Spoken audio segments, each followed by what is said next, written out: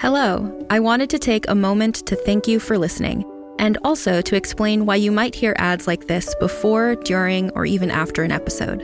We're a small but mighty team here at Realm, and to help fund our shows, we promote products or services that we think you'd enjoy from a variety of sponsors. If any of our ads interest you, one of the best ways to support us is by visiting the link or using the promo code in the ad. It's pretty much a win-win since you can get some great deals and we can keep making awesome shows like this one. You can also visit realm.fm/partners for more information about our sponsors and how to access the different promotions. Thanks again for joining us in our corner of the universe. Listen away.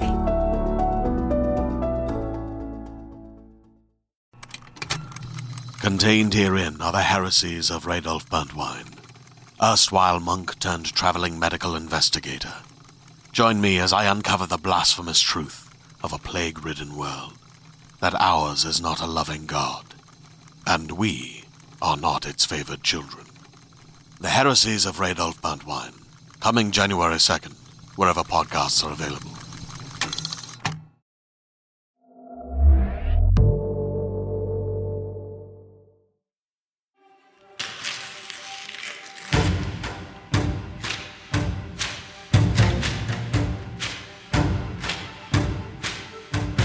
Realm presents Bookburners, Season 4, Episode 20.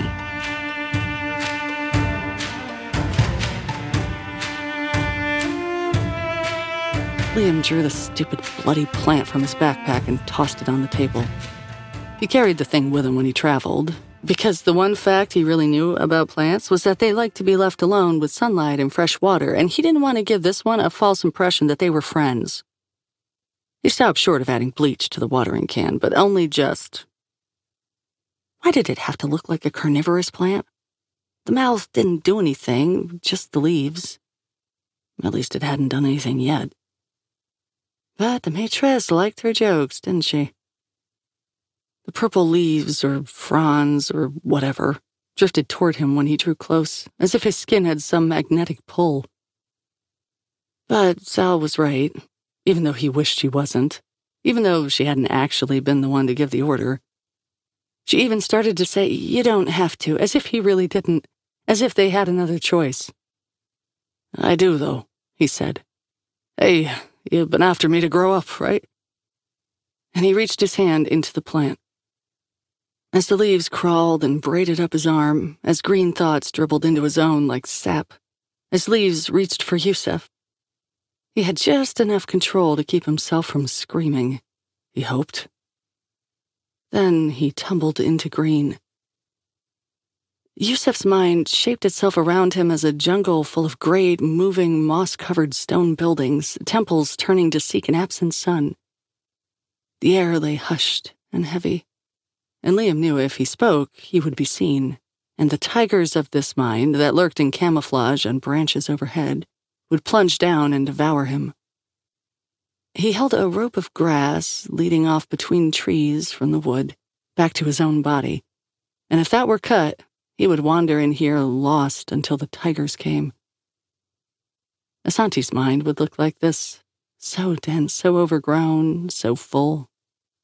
He could search in here for centuries without finding what he sought. Fortunately, he didn't have to. Other seekers had come here first and left a trail. A river of blood ran through the air. Great. It branched and wriggled and split to strands. It plunged into the stone towers and bored holes in colossal trees.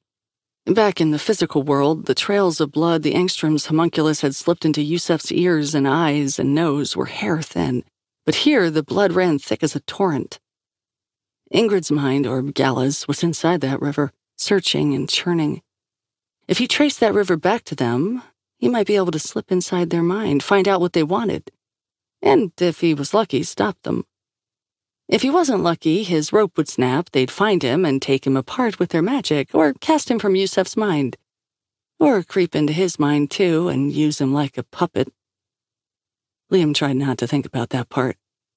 It didn't work.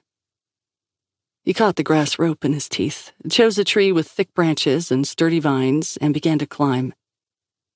Halfway to the top, the vine he was holding tore. His stomach lurched into his throat. He clawed at the tree's slick bark, but it crumbled beneath his fingernails and he fell. On the way down, he wondered how you'd die in real life if you broke your neck falling here. His ribs found a tree branch first. The impact robbed him of breath. His teeth crunched into the grass rope and green sap filled his mouth. He gagged, but did not let go of the branch or the rope. When he looked up, he saw the blood river twisting through the air not 5 feet away. He could make that jump. Almost certainly. His ribs ached as he forced himself to stand. He judged the gap again and told himself he felt good about his chances. He gripped the grass rope, gathered himself, and leaped. His foot slipped as he left the branch, and an ancestor monkey crouched in the back of his mind informed him that he was about to die. The arc was wrong. Not enough momentum, not enough length. He strained, he reached, the river passed overhead and the ground opened its arms for him, but at the last instant his fingers skimmed the blood, and his arm lurched against its socket and he was swept away. The jungle coursed past. As the blood carried him, the images it had torn from Yusef's mind spun through Liam's.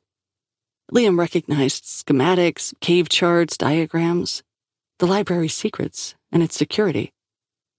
He swam upstream, straining against the current.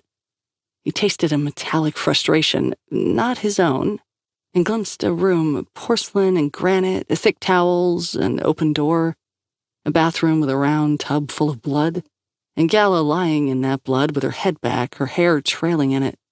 Her eyes rolled up so only the whites were visible, while a jeweled lotus floated on the surface of the blood, crackling with power. In a corner of the room, in a silver cage, Yusef's daughter Kesrin lay curled around herself, her brow painted with burning black ink. And Ingrid, pacing, snapped a question in Swedish, and Gala frowned, and the current grew and tossed him away and swept him back. They were searching, yes, but for more than security, more than plans. He let the river of Gala's power drag him away through the whirling jungle until they came to a stone tower greater than the rest, and corkscrewed in and down and in and down, past guards and wards and hypnotic suggestions Yusef had planted in himself against just this sort of intrusion. But Liam had not anticipated Gala's power, implacable and vicious, perfect, penetrating, or the lotus that let her think faster than his unconscious mind could respond. So the stones split and the traps closed on air, and in a rush they burst on this secret Yusef had kept, had perhaps not even known he kept, passed down from librarian to librarian since the first books kindled the first fires. Liam was far down, and traveling so fast. His rope frayed, but he held on. And when the final gate opened, he saw. Sal followed Liam down the winding stair, and the rest of the team trailed after. The stone here was rough, and her fingers hooked in chisel marks. She did not know how far down they had come, and she was positive 3 of the turns they'd taken to reach this place had led them down halls that had been walled off before. Liam touched books on shelves in sequence, adjusted the positions of scrolls, led them along one of 7 different golden paths woven into a long black rug. And as he did, the library walls shifted. The whole time, he hadn't stopped talking. We were asking the wrong question. He skipped stairs. She didn't need to be told to skip the same ones. We didn't have the data to ask the right one. Not really. Even though now that we have the answer, it's easy to construct a path from the data we had that would have led us here. It's an inference problem. We didn't know how to filter possibilities for relevance. She'd asked him to slow down 3 times already, so she gave up. What question should we have been asking? The stairwell ended. It just ended, not in a hall or a chamber, but in a solid stone wall. Liam blew dust off the blank rock and groped along its surface, his fingers exploring chiseled divots and natural fissures in the living stone. The Library of Alexandria last burned down 1,400 years ago, or 15 or whatever. So the librarians ran away and brought their books with them. And then they rebuilt, right? Sal crossed her arms. Right, so? So where did a bunch of fugitive librarians in the 5th century find the resources to build a vast underground complex? They started small and expanded over time. Does it look like that to you? Do you think they just, added rooms here and there when they needed them? Is that how you end up with a 10-story hidden staircase this big, going straight down? Okay, what's your answer? They didn't build the library, he said. They found it. He pushed, and a 20-foot-tall section of wall slid back without a sound and swung aside, and light flooded forth. Beyond the door lay an empty room, a cube of softly glowing alabaster with a door at the far end. The door was likewise alabaster, but outlined in silver. Behind the translucent walls, great machines made of shadow turned. The center of the door flushed a familiar shade of pink. When Sal entered the room, her footsteps made no sound. Shadows clustered on the floor near her feet. What is this? Liam? Asante answered for him, her expression as close to awe as Sal had ever seen. This is... I've never seen anything like it before. She walked toward the door, reluctant and eager at once. But I suspected. Okay, Sal said. Someone please start making sense. Our world was the Angels Project, yes? That's what Hannah said, and your brother. A place where will and form are set apart. An island of certainty in an ocean of magic. It stands to reason there would be struts to prop it up, pillars of the world. The shadows gathered under her, too. This is one. That's what the Angstroms want. Sal felt the weights in her own mind slide into place, inevitable and slow as the machines behind the walls. They have the Lotus. If they control this, too, they'll be able to control how things break. And where. Who survives and who does not. They'll protect themselves while it all comes apart. And now they know all the library's secrets, the traps and how to get around them, the lines of defense. They have the manpower advantage between the blood homunculi and those monsters from Rome. And we are stuck down here with whatever's behind this door. It's bad, Liam agreed. Could we use it against them? Asante blinked.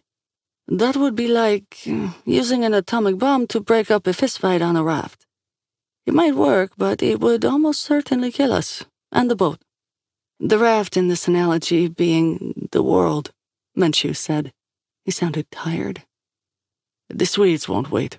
They'll send one sister in with demons at her side, with the other sister feeding her power from a safe distance. That's the plan, Liam said. At dawn, I think. They had some magic reason. The Lotus is stronger when the sun's up, something like that. So we beat them, Grace said, as if nothing in the world was simpler.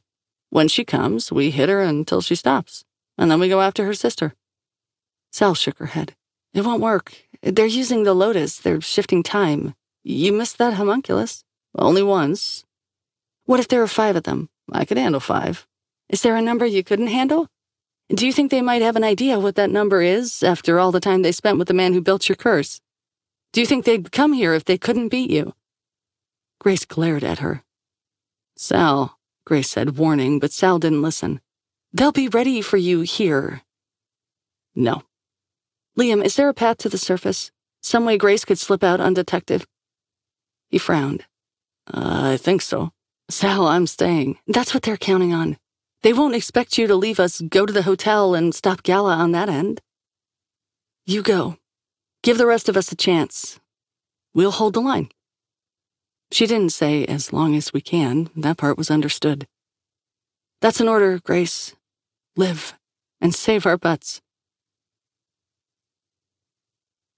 Liam led them to the exit, a narrow pipe with a ladder rising through stone.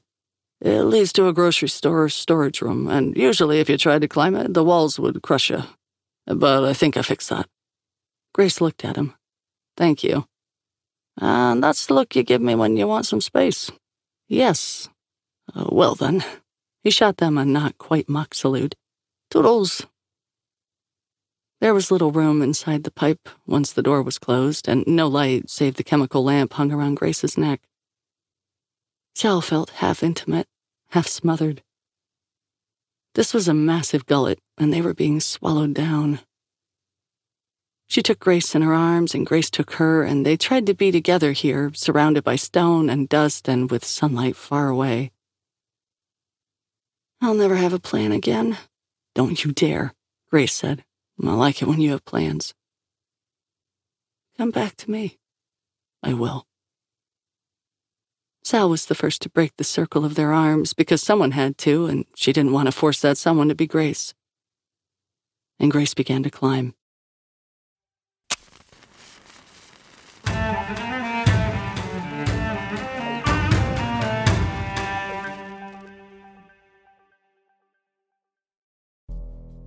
We can imagine many potential futures. Some serve as inspiration, others, warnings. Wondery offers one possibility of the future in their new show, The Last City. The year is 2072, and the city of Pura stands as a miraculous green haven. Pura is a geoengineered paradise that protects fortunate residents from the global catastrophes of heat domes, fires, floods, and droughts. Demetria Lopez heads up Pura's public relations, tirelessly promoting the city's idyllic image. But when she stumbles upon a dark secret that, if exposed, would be the downfall of Pura's existence, she must decide who and what she's willing to protect. From Wondery, the makers of Academy and Dr. Death, The Last City stars actors Ray Seahorn, Jeannie Tirado, and Maury Sterling. Follow The Last City on the Wondery app or wherever you get your podcasts. You can binge all episodes of The Last City early and ad-free right now by joining Wondery Plus. Hey there, this is Justin Bartha. I made a funny new podcast, King of the Egg Cream. It has the greatest cast in the history of podcasts with actors like Louis Black. I'm torn by my feelings for two women. Bobby Cannavale. You can eat it, or if someone hits you, you can put it on your cut. Melanie Linsky. I wonder what these marvelous things are that look just like boiled chicken feet. Jason Ritter. I can break things and pick locks and kill people. Michael Stuhlbarg. The whole point is to inspire people that they should make themselves better. Ari Grainer. No, don't whet its appetite. What are you, an idiot? Me, Justin Bartha. That's not just any egg cream, that's a Lemke's special. And all narrated by the hilarious Richard Kind. This is the story of Harry Dalowitz and how he rose from nothing to become New York's King of the Egg Cream. So if you like funny true stories, come listen to King of the Egg Cream, available wherever you get your podcasts. 4. Sal took her gun and sword and joined Liam at the bottom of the stairs. We're good? He nodded. I turned on the defenses, and Father Manchu's on the controls. Still can't believe he was willing. We've all done a lot of things we never thought we could, Sal said. That's a crisis for you. Makes you grow. How are you doing? After letting a monster inside my head so I could sneak into another monster's head? He adjusted his silvered brass knuckles. Better than I expected. You? She tested the weight of the sword. She'll be fine. Grace walked to the Ritz. She'd considered cabs, considered burning the candle and sprinting across town through a frozen pre-dawn city. But both options had their costs. She did not know how their enemies were watching the library. Enstrom money could buy a lot of eyes, even without magic. She'd be more flexible on foot than in a cab, and the Lotus gave its wielder power over time, which suggested that it offered some sense of time's passage. When she burned, they would know. Besides, it wasn't that far to the hotel, and though she'd lived for just under 100 years, she'd never strolled through Alexandria. Around her, the city unfolded. Trolleys rolled down streets gilded with the dust of night. A thick ground fog pooled and eddied around her legs. Maybe this was normal here, or maybe an accident of weather, or maybe it was magic. She crossed roads when locals crossed them. In the old days, she could get the feel of a city by walking through its mornings and watching faces. Cars had put an end to that, trapped human beings under metal and glass. But at this time of day, so early some people would call it late, there were still people on the sidewalk, sweeping out their shops, opening steel shades. She traded nods, smiles, considered buying what looked like fried dough from a sidewalk vendor, then realized she hadn't changed money when they crossed the border. Oh well, you can eat after you don't die.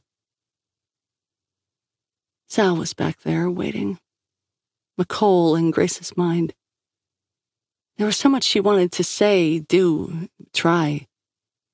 This habit of living day to day really did complicate one's life. She remembered the loneliness of candle sleep, of waking out of beat with her friends' lives. Had a week passed? A month? The memory hurt. She didn't want to go back. But that loneliness had its simplicity. Living that way, you did not press against people long enough to bend them, to crease them, let alone to break. Whenever you felt a strange pattern with a colleague or a friend, you didn't have to fix it, just disappear and let the pattern fade. She was done fading. But that meant she might mess this up. And that scared her more than monsters. She'd reached the hotel during her rumination and stepped inside. The early morning street noise stopped.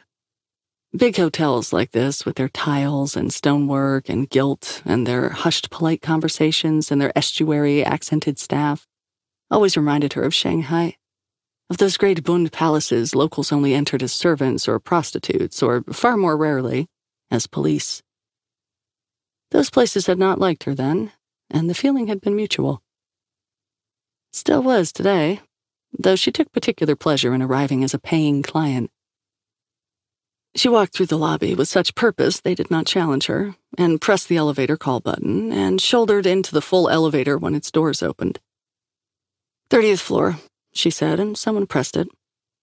The penthouse level needed a key. She could break in from underneath. It occurred to her to wonder, then, where all the suited people in this elevator came from. Underground garage? Perhaps. And why weren't they breathing? She waited. The numbers ticked up. Grace stilled herself. She heard her shirt move when she breathed. The woman to her left, her face began to melt. The man to her right, his eyes grew saucer large and a third eye opened on his head. She felt the fingers of the hand pressed beside her own grow larger, longer, and sharp. And still nobody moved. So Grace burned and did. At first, Sal heard the crash of breaking stone. The scream of tortured metal came next, high and sharp and suddenly cut short, then a rush like a flood. Silence followed, ominous and deep and stretching and so absolute she tapped the hilt of her sword against the wall to be sure it made a sound. It did, but that sound took longer than it should have to travel to her ears and reached its destination muffled and confused. But as she turned back to Liam to ask what was happening, the silence broke with a sound like a plate glass window coming down. "That was the dry ward," he said, "and the curtain wall. We have the fires next, and the carpet maze, and then the golems. I don't know if they'll slow her down." Sal tightened her grip on the sword and waited. A song drifted down the winding stair, echoing and high, but it stopped with a rush of tearing cloth. A bell rang.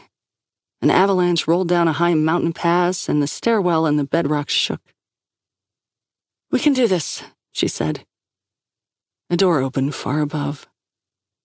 Footsteps echoed down the stair, Louboutins descending regular as a countdown clock.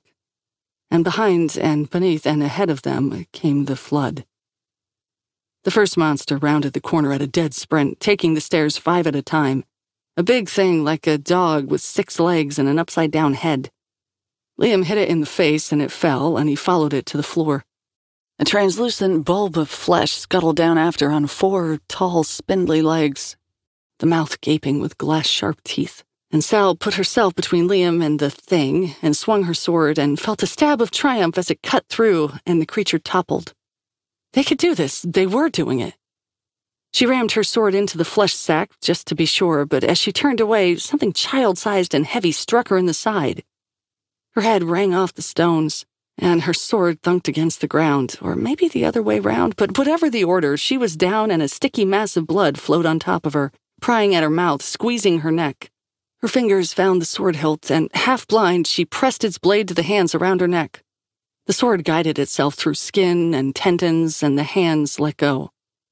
Coughing, she found her feet and cut a giant snake off Liam, who recovered just in time to tackle something like an inside-out baboon that had lassoed Sal with a rope made from its own intestine. She lost track after that. They poured down, soundless, some massive and others tiny, skittering, furious. And she and Liam fought and screamed and breathed and hurt.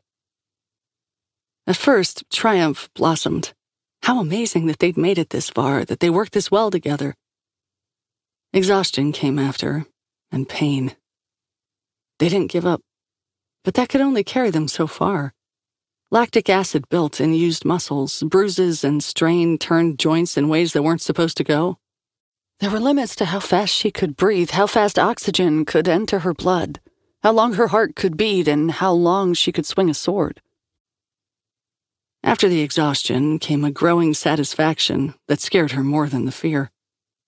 They had done so much. It had to be enough. If she slipped up or he did and one of them died, or both, who would claim they'd not done all they could? That was the easy way out. That was the danger. The flood stopped. Sal didn't realize it at first. She turned in place, one circle, two, sword tip low with her exhaustion. But no more monsters came. She laughed and heard herself as if through water. Liam stood, breathing hard, in blood up to his shins. His ripped clothes barely registered in the mess of him. A flap of skin hung down his forehead toward his swelled shut eye. He kept trying to close his right hand and could not. Sal's body tingled with adrenaline. She could not put weight on her left leg. She could not feel her own body, not really, and could only tell how bad she'd had it by the way Liam looked at her, which was about how she figured she was looking at him. And still the footsteps, closer now. She saw the blood before she saw the shoes. Little red-black tendrils of it trickled down, explored, drank. Larger swaths followed, hard and glossy curves, wet like the inside of an insect shell. And then she saw the shoes, and Ingrid in her white suit, softly smiling and immaculate. The blood trailed her like wings in a train. Sal tightened her grip on the sword hilt. Liam tried to close his hand again and failed. And Ingrid looked so fresh. "You," she said, "are in my way." Sal raised her blade and charged. Grace limped into the penthouse. She trailed bloody footprints back to the wrenched open elevator doors. She was breathing hard, and she'd been cut in places, but the other guys had it worse. Hell, the other guys weren't even guys. She'd spent 9 months in that elevator. 9 months of mornings and laundry, 9 months of deciding what's for breakfast. 9 months of Sal's nights and her days. Back when Grace had been a weapon, she would not have cared. How could a gun begrudge the use of ammunition? Her time was hers alone. When she ran out, she ran out. Victory had a price. The world had a price. When you had to, you paid it. But she was trying so hard to be a woman now. A woman lived life. She did not spend it. And a woman could lose. Out the high windows to her right, mountainous demons twisted in a flat pink sky. Out the high windows to her left lay the city and the sea. She had spent 9 months already. There might be time later for the view. She walked through the door into the back. The mounted suitcases and unmade bed were of no concern. Yusef's daughter sat, her hair cut short, in a silver cage beside the bathroom door. Her eyes went wide when she saw Grace. Grace snapped the cage lock and helped her out. Catherine started to speak, but Grace shook her head. "Run." "You can come in whenever you like." Gala's voice filtered in from the bathroom, high and dreamy. "It's all fine here." Catherine ran. Grace took a deep breath, rolled her shoulders, and walked into the bathroom. Liam had described a hot tub full of blood, but most of that had drained, off with Ingrid, no doubt, to hurt her friends. What remained curled in braided ropes around Gala's body and twisted through the room into pits it had dug into the wall. A nest of tendrils held the shimmering lotus over Gala's navel. Gala's eyes were blue with lotus light, and her teeth bared in a delirious, hungry grin.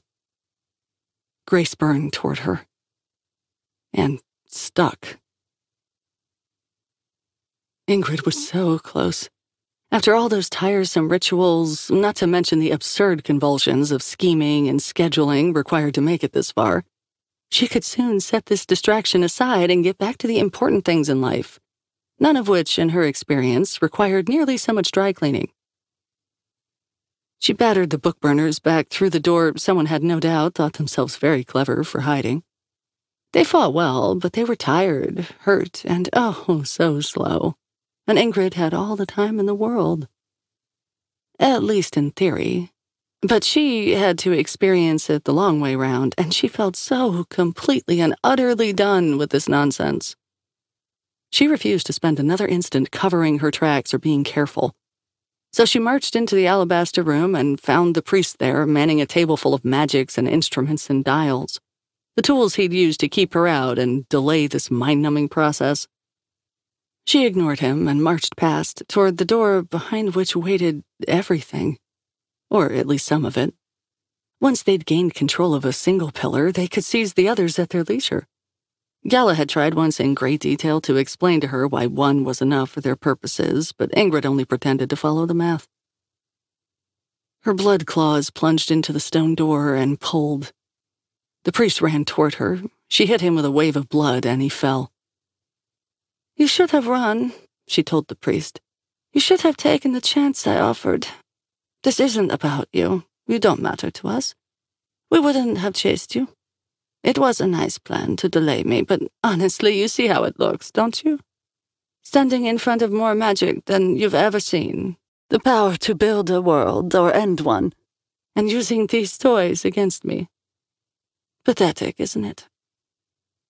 She held the priest in blood and squeezed. "Give her time," he breathed out. "Her? Your friend back at the hotel?" She's stuck. "Grace can burn time, but the Lotus controls it. We've known about you, you see.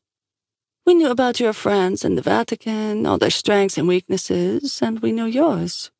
It wasn't that hard." The alabaster door cracked and pink mist flowed out from the fissure. The great engines behind the walls shuddered. Ingrid marched forward into triumph. But someone was already there. "Not Grace," the priest said. "Asante." Asante stood in the pillar of the world and tried to understand. The room was a hollow ball, half rock and half sky, and the sections unfolded into one another like lenses opening and closing. Or eyes. The skies were all different, and so were the stones, and when a given section of wall passed back around to stone or sky, it had changed. The room was neither in the world nor out of it, was not even a room in any way that mattered. At its heart hovered a turning sphere. There were spheres within spheres, in fact, half solid and half made of light, as if solidity itself was a dimension through which the system moved. It was working. She just did not know how. When the door ripped off its hinges and Ingrid stepped through, she realized she was out of time. She thrust her hand into the mashing gears as if into a pool of water and waited for the crunch. And felt it. Bones split, skin tore. The revolving machine rebounded, shifted around her hand. And then the power came. Ingrid boiled toward her across the room, and spears of blood leapt from her outstretched hand. Asante knew a simple protective charm, nothing grand, a few lines to be muttered in a hurry. She'd never used it to stop more than a paper cut, but those words slipped from her now, and they blunted Ingrid's blades and turned her spears. The machine groaned and shuddered. The smooth transitions in the walls skipped, and she saw cracks on the stone. But Ingrid was closer, and speaking, too, fast, in an Enochian dialect heavily influenced by Old High German. And the machines twisted back again, dust raining from the walls, bits of rock tumbling down. Fire roared about Asante's feet, but she spoke the name of water, and it stilled and sank. She tried to freeze Ingrid in her steps, but she marched on, and closer, and now she was not talking to Asante at all, but to the machine. And Asante realized she had been wrong before. She had not been using the machine to aid her incantations. She had just been closer to it, inside it, and that gave her spells more weight. But Ingrid was chanting to the machine itself, offering, inviting, and it flickered and gave itself to her. Asante countered and spoke the machine's name too, addressing it through the pain it had given her. She felt as if she stood on the skin of an enormous, hungry beast, and now, for the first time, her cries and protests and stamping feet attracted its notice, and its mouth yawned wide. She felt the world, seething fault lines underground and in the sky, the fundamental courses of water, all turning somehow into this machine, driven by it. And Ingrid was here already, moving unspeakably fast, claiming it gear by gear, sector by sector, tireless and full. And anywhere in this vast globe where Asante ran, she was there first, wild-eyed and oh so hungry.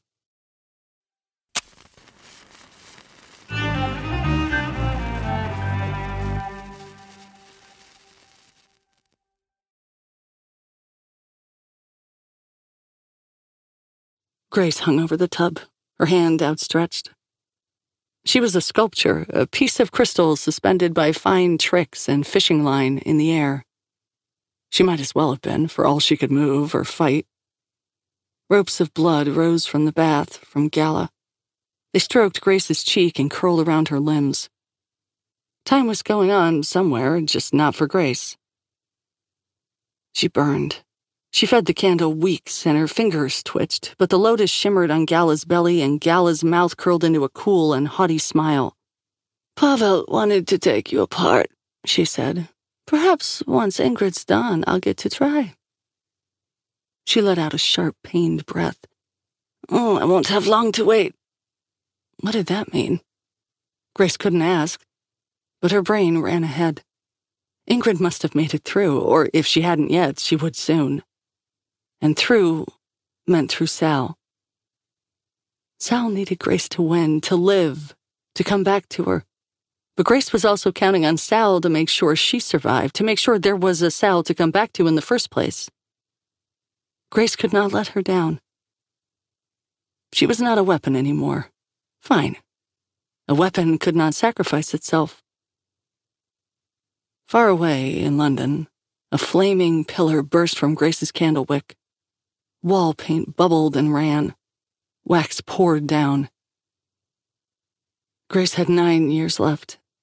8 now. 7. She saw the lotus smoke and turn, saw Gala's eyes widen and tighten as she tried to compensate. But the lotus was blinding hot and fierce, a burning filament so bright it made the white tiles gray. 6. 5. She hated these people for what they'd done, but hate was not enough. She scorned them. They hid and curled around themselves. They sent others to do their killing. Ingrid passed her exhaustion and pain to her sister so she did not have to feel it. They talked about their dear brother, but they'd left him to rot twice when it suited. They hid in shadows and they never paid their own price. She descended dreamlike toward the tub, her hand inches from Gala's throat. 4 years left.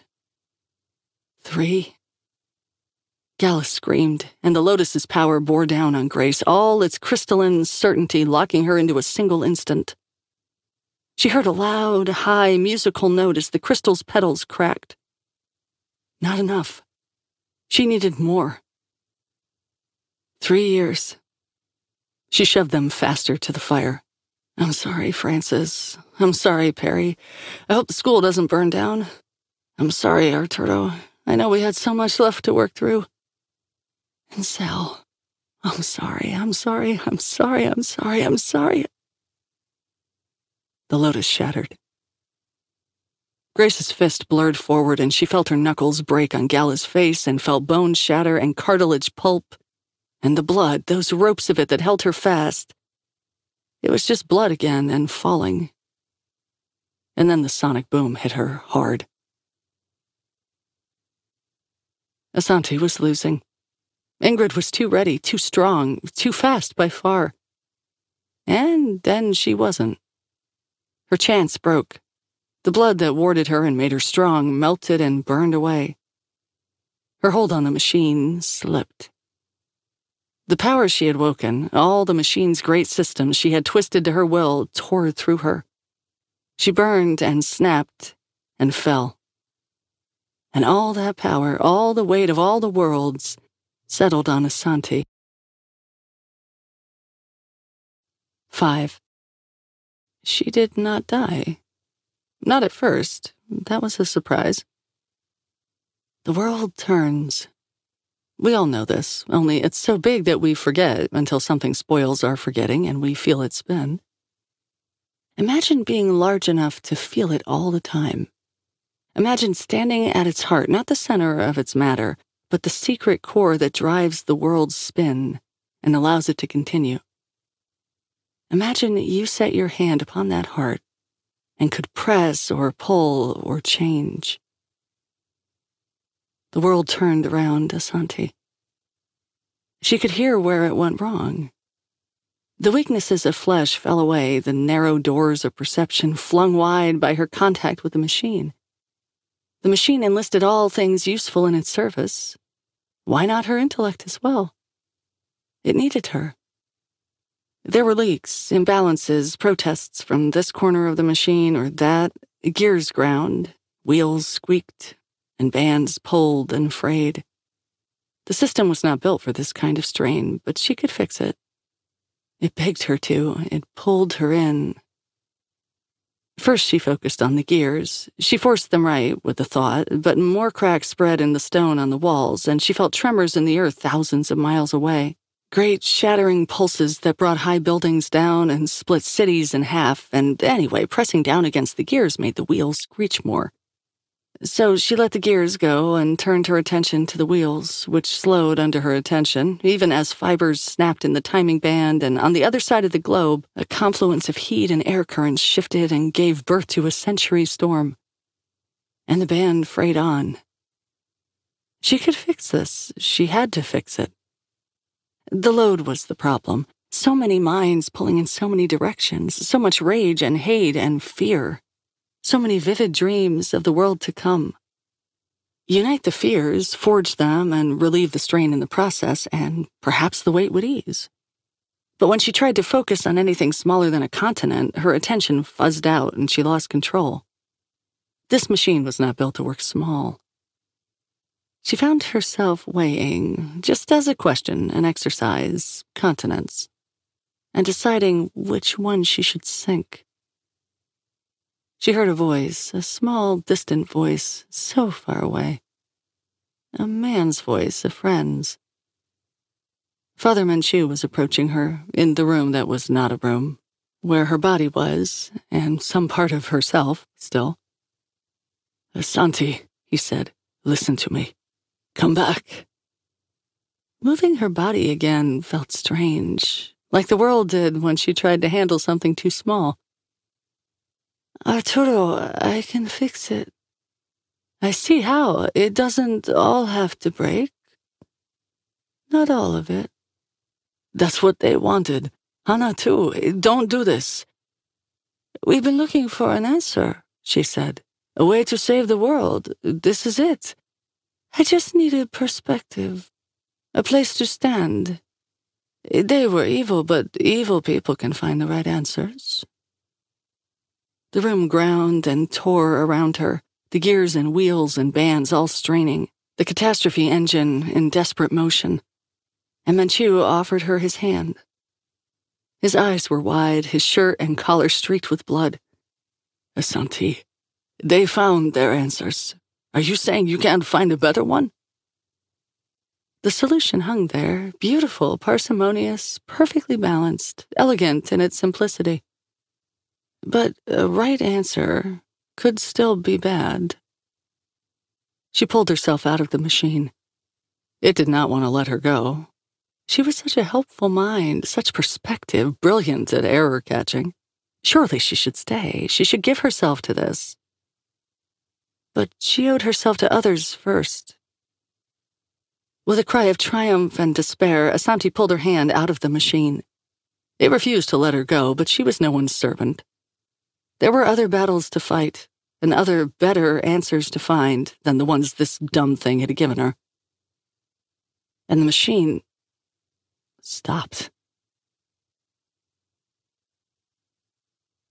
Sal came back to consciousness slowly, then all at once.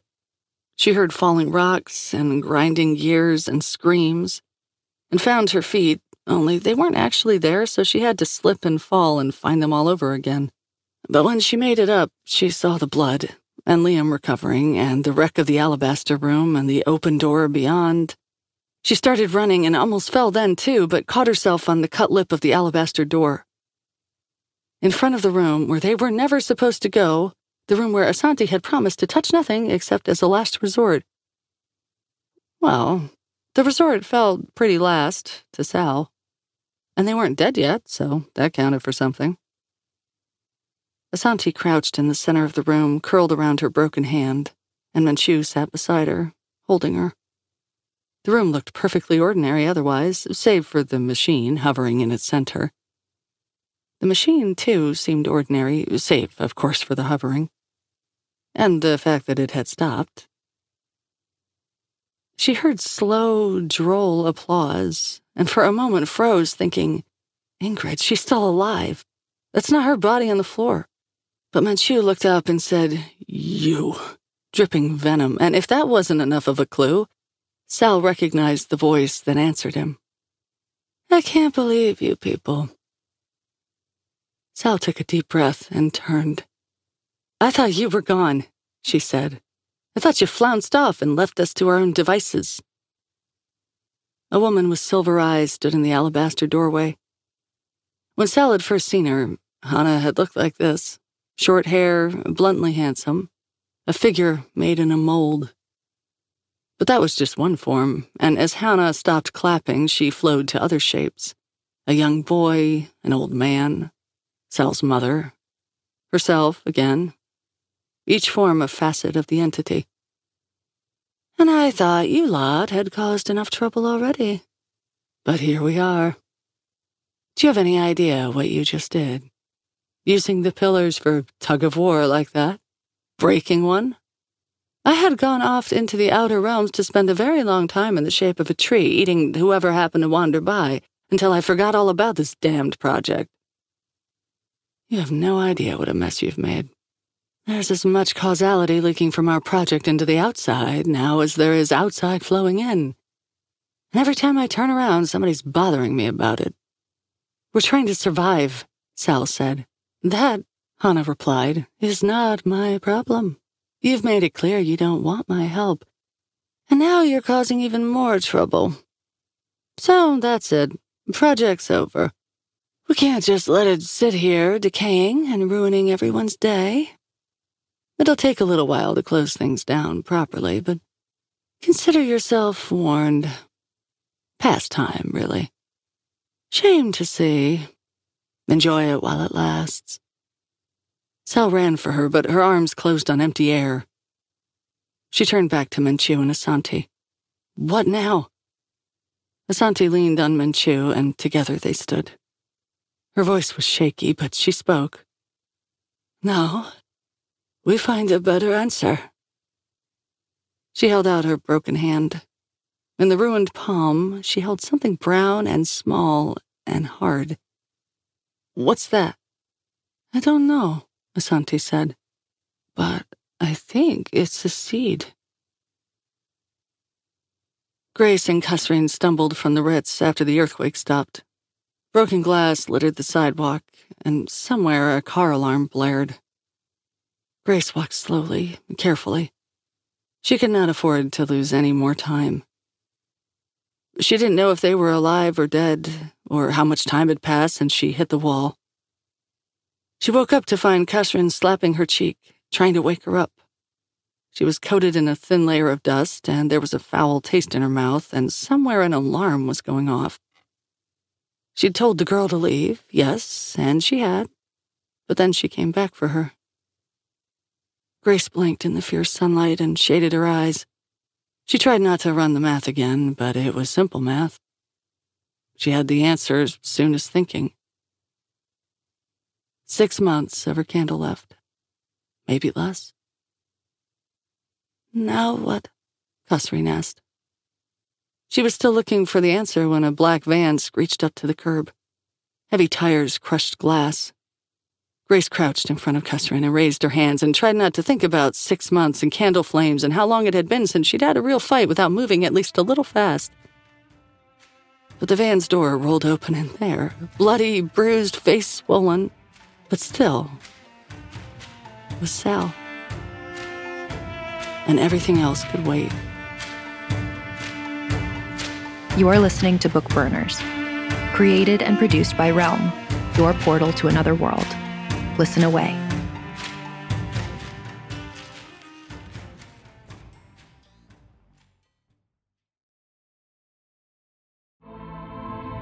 The bridge between man and machine. What kind of change? One that changes everything. The organic and the digital. His hand, it's metal. The ability to record every human sense. Everything anyone could ever see or hear gets recorded. Any human being could be a spy. This chip will allow us to know everything, as will the people we sell it to. They'll see all the data. Don't you get it? There is no one that can stop us. Hey, Rockstar. The Rapscallion Agency, a new audio drama from the creators of the Leviathan Chronicles, follows two of its youngest characters, Lisette and Cluracan, who move to Paris. So, Cluracan is in Paris. Welcome to Paris. And find themselves entangled in a sinister plot to control the world's most sensitive information. I can take them out. I said there were 3 of them. Now there's 2. We got to get out of here. No one is going anywhere. Leviathan Audio presents The Rapscallion Agency, available November 1st. Subscribe now on Apple, Spotify, or wherever you listen to podcasts.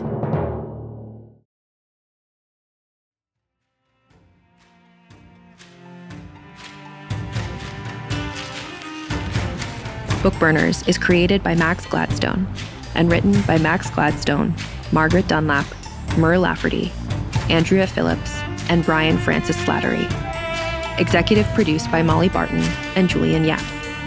Performed by Xe Sands. Audio production by Amanda Rose Smith, with additional editing by Corey Barton. Original theme by Hashem Asadolahi, featuring Jody Redditch Ferber and mixed by Justin Morell. Cover art by Annie Wu. Executive in charge for Realm, Mary Asadolahi. Find more shows like Book Burners by following Realm on Apple Podcasts, Spotify, or at realm.fm.